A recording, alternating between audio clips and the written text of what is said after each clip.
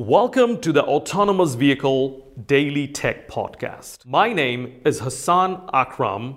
I am the host of the Autonomous Vehicle Safety and Security Podcast. This is my second podcast, and in this podcast, we will be broadcasting focused discussion on technical subject matter. Enjoy the podcast, and thank you so much for listening. Now, one other thing we wanted to show is how to hook onto the CAN bus.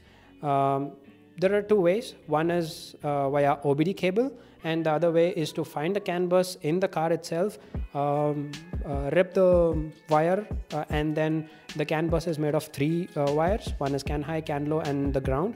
So hook on these three wires onto the ECU, and then you can start sniffing all the CAN messages.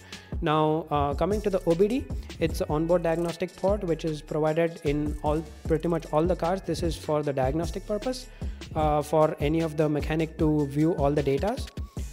So what the position of these OBD ports typically will be under the dashboard, and I can show you a small OBD port how it looks like.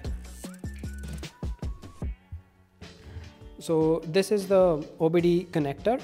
Now if you can locate the OBD connector below the dashboard, you'll be seeing these many the 16 pin connector. So the most important pin here would be pin number 4, which is chassis ground, pin number 5, which is signal ground, pin number 12, and pin number 6 and 14, those are CAN high and CAN low, and then pin number 16 is the voltage source, the 12 volt source. So by connecting this to the ECU or to the any laptop, you can start sniffing all the CAN messages.